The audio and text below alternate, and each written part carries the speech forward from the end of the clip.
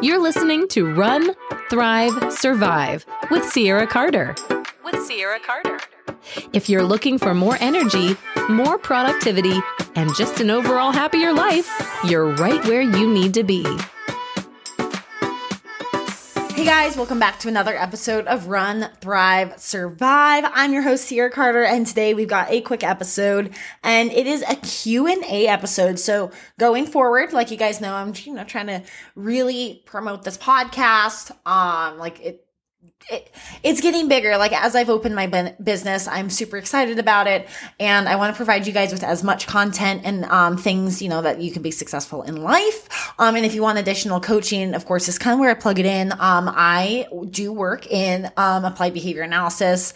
I work as an RBT right now, getting my license. I don't know, maybe I'll have it before this episode comes out. I'm not really sure when I'm taking the test yet. But I am opening in a behavior analysis company, which is it's another subset. People get mad at me for saying therapy, but it's behavior therapy, right? Like where we work on habits, where we dive deeper into our thoughts and how they're driving our actions. And that's kind of what I'm doing. So I wouldn't call it coaching, but it's not like mental health, like come to me if you have trauma therapy. So if you're kind of in between where you're like, I really do need help getting around like the anxiety and like these certain issues and they're affecting like the things that I'm doing, I got you. And if you know anybody that needs that, I also got you. So just kind of keeping that in mind going forward. I'm really bad at promoting my own self. So you can see how fast I talk, because when I get anxious, I talk really fast, and there you go. So being open and honest with you guys. I love you guys. Thank you for listening to this podcast. I seriously can't believe how much it grew when I didn't do anything. Like, wow, you guys, I only did so much for 2 years, and then suddenly it grows when I stopped. That's just how it happens. I'm excited. I want to go over 3 of the most common questions I get. Now, these are kind of questions that I've gotten in my inbox, nothing very particular. If you do have particular questions from here on going forward, you can email them to me in my email in the show notes below, or you can message me on Instagram. If you go anywhere else, I probably won't see it. I just won't. I can only check so many different places on messages every day while also working full-time jobs. I can't respond to everything, but I can do my email and I can do my Instagram IM messages. So definitely shoot the questions there. So without further ado, let's get into the questions. Now, the first one that I get all the time, I made a reel for you guys, but if you missed the reel, I always get asked, what kind of hydration vest do I wear?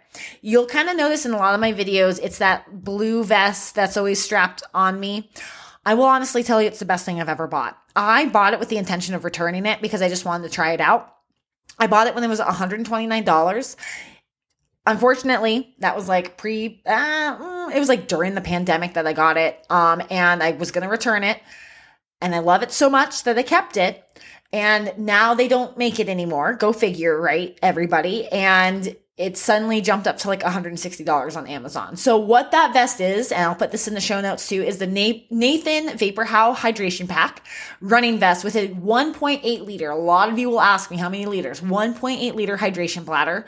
And it's a woman's. So men, I'm sure there's plenty of them out there for you, but this one particularly is a woman's pack. Now, I know, like I said, it is discontinued. Like it's no longer being made.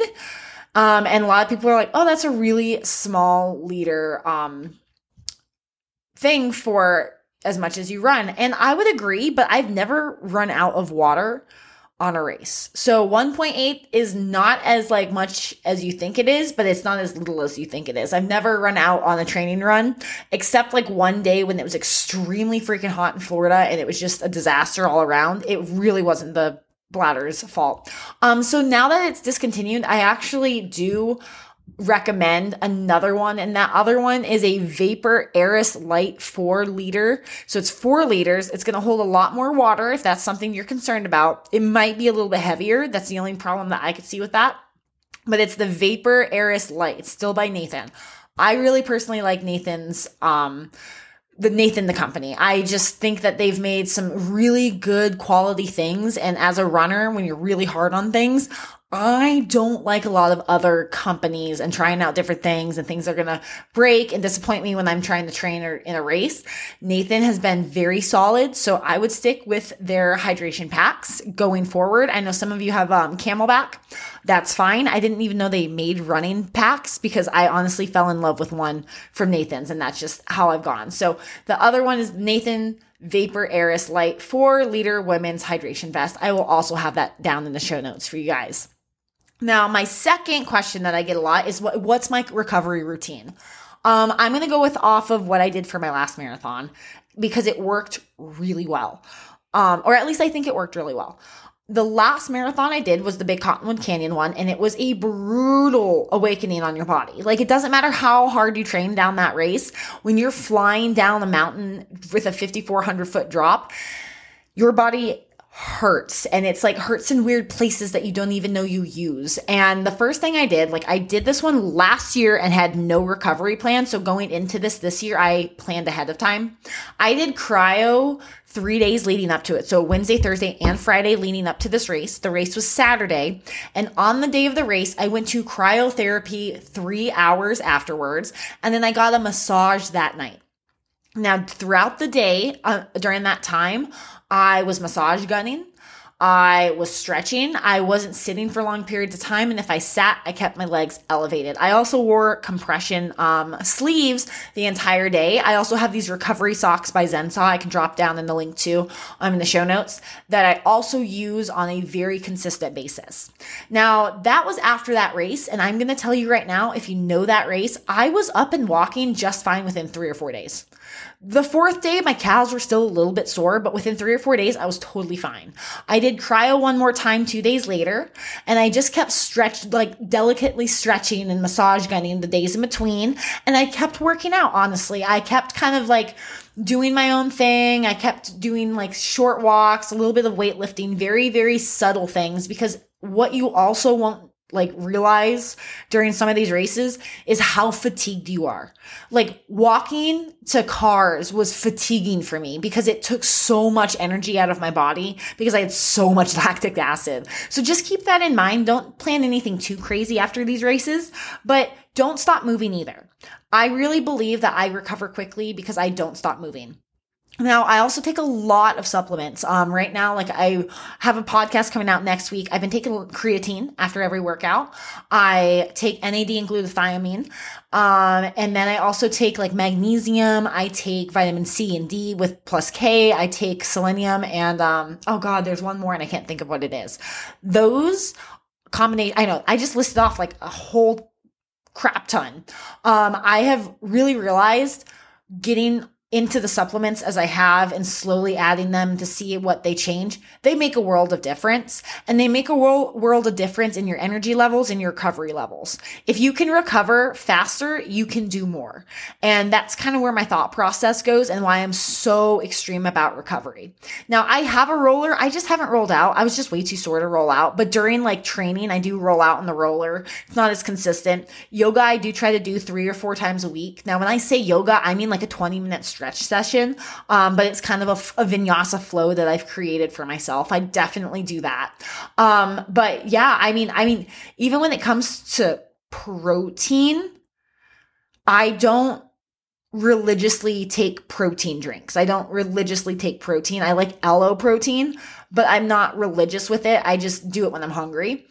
So I wouldn't even throw that in there as recovery. So I hope that all helps. I did throw a lot at you. Basically, I'm huge into cryotherapy. I love the sauna. I love red light therapy for recovery even. And just take care of yourself. Stretch, massages are amazing. Do those types of things. That's definitely what I would say for recovery. Long story short. Finally, what do I eat prior to a race? So prior to a race, oh my gosh, I start on Wednesday. When you're eating for a race, you're not starting the day before. I want you to just keep that in mind if you're listening to this podcast.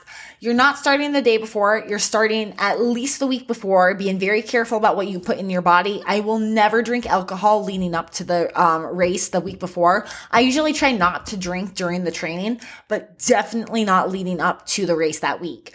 I start eating lots of carbs, pancakes for breakfast starting Wednesday, all through the week. I do a lot of potatoes and rice. Potatoes are huge. I love fries. So fries are with like every meal leading up to the race. Now, I eat very heavily on Wednesday and Thursday, but I don't eat super heavily on Friday. Wednesday, Thursday, Friday are the days I usually take off before the race. I don't do any shakeout runs. I don't do anything crazy. I just keep doing yoga and keep doing what I need to. So I don't get rid of the energy that I need. Now, and if you've trained right, and you've eaten right, you don't need to do anything those 3 days. Like, you're not going to lose your running within those 3 days. I promise you. I know it's really hard to understand that. I need that reminder sometimes, but I eat normally on Friday. And by normal is I just eat very simple foods that I know my body can handle, because you don't want to do anything crazy Friday that's going to affect you on Saturday. And then, this goes for if your race is on Sunday, don't do anything crazy on Saturday. So you can go as crazy as you want to after the race, but just have a normal eating day on Friday. The biggest thing that I change on Fridays is I'm very conscientious of how much I drink. I drink a lot of water the day before, because you don't want to drink right before the race, because you're going to be peeing the whole race, and that sucks. And it could screw up your bowel movements and your stomach altogether. You just want to be very conscientious the day before to stay hydrated. I also throw in my element packets. I love my citrus element packets to death. I drink a lot of those the day prior to the race, and I drink a little bit before the race, but not technically a lot before the race, because again, I don't want to pee during the race. Another big thing too, right before the race, I did eat a bagel this last time. Bagel sits well with me, so I was fine eating the bagel. I wanted to eat a little bit of something because I had to get up so much earlier than usual to go running, and I had a long downtime. Usually if I'm just getting up out of bed, I don't eat anything. I just go for a run because I fueled enough the night before. But if you have a long period to wait, I would definitely practice it on some long runs. I eat a bagel. I had some, a little bit of an element packet, not too much. Did keep some water with me, but I stayed pretty neutral prior to the race, and that was hours leading up to the race. So I hope that helps you guys.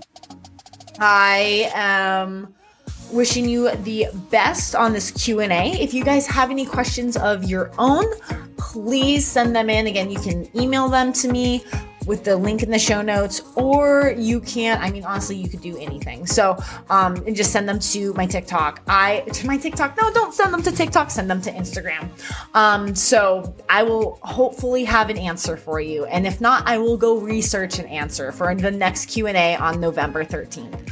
Other than that, you guys, I hope you have a wonderful day and get out there and run your life before life runs you. Bye, guys. Hey, hey, hey.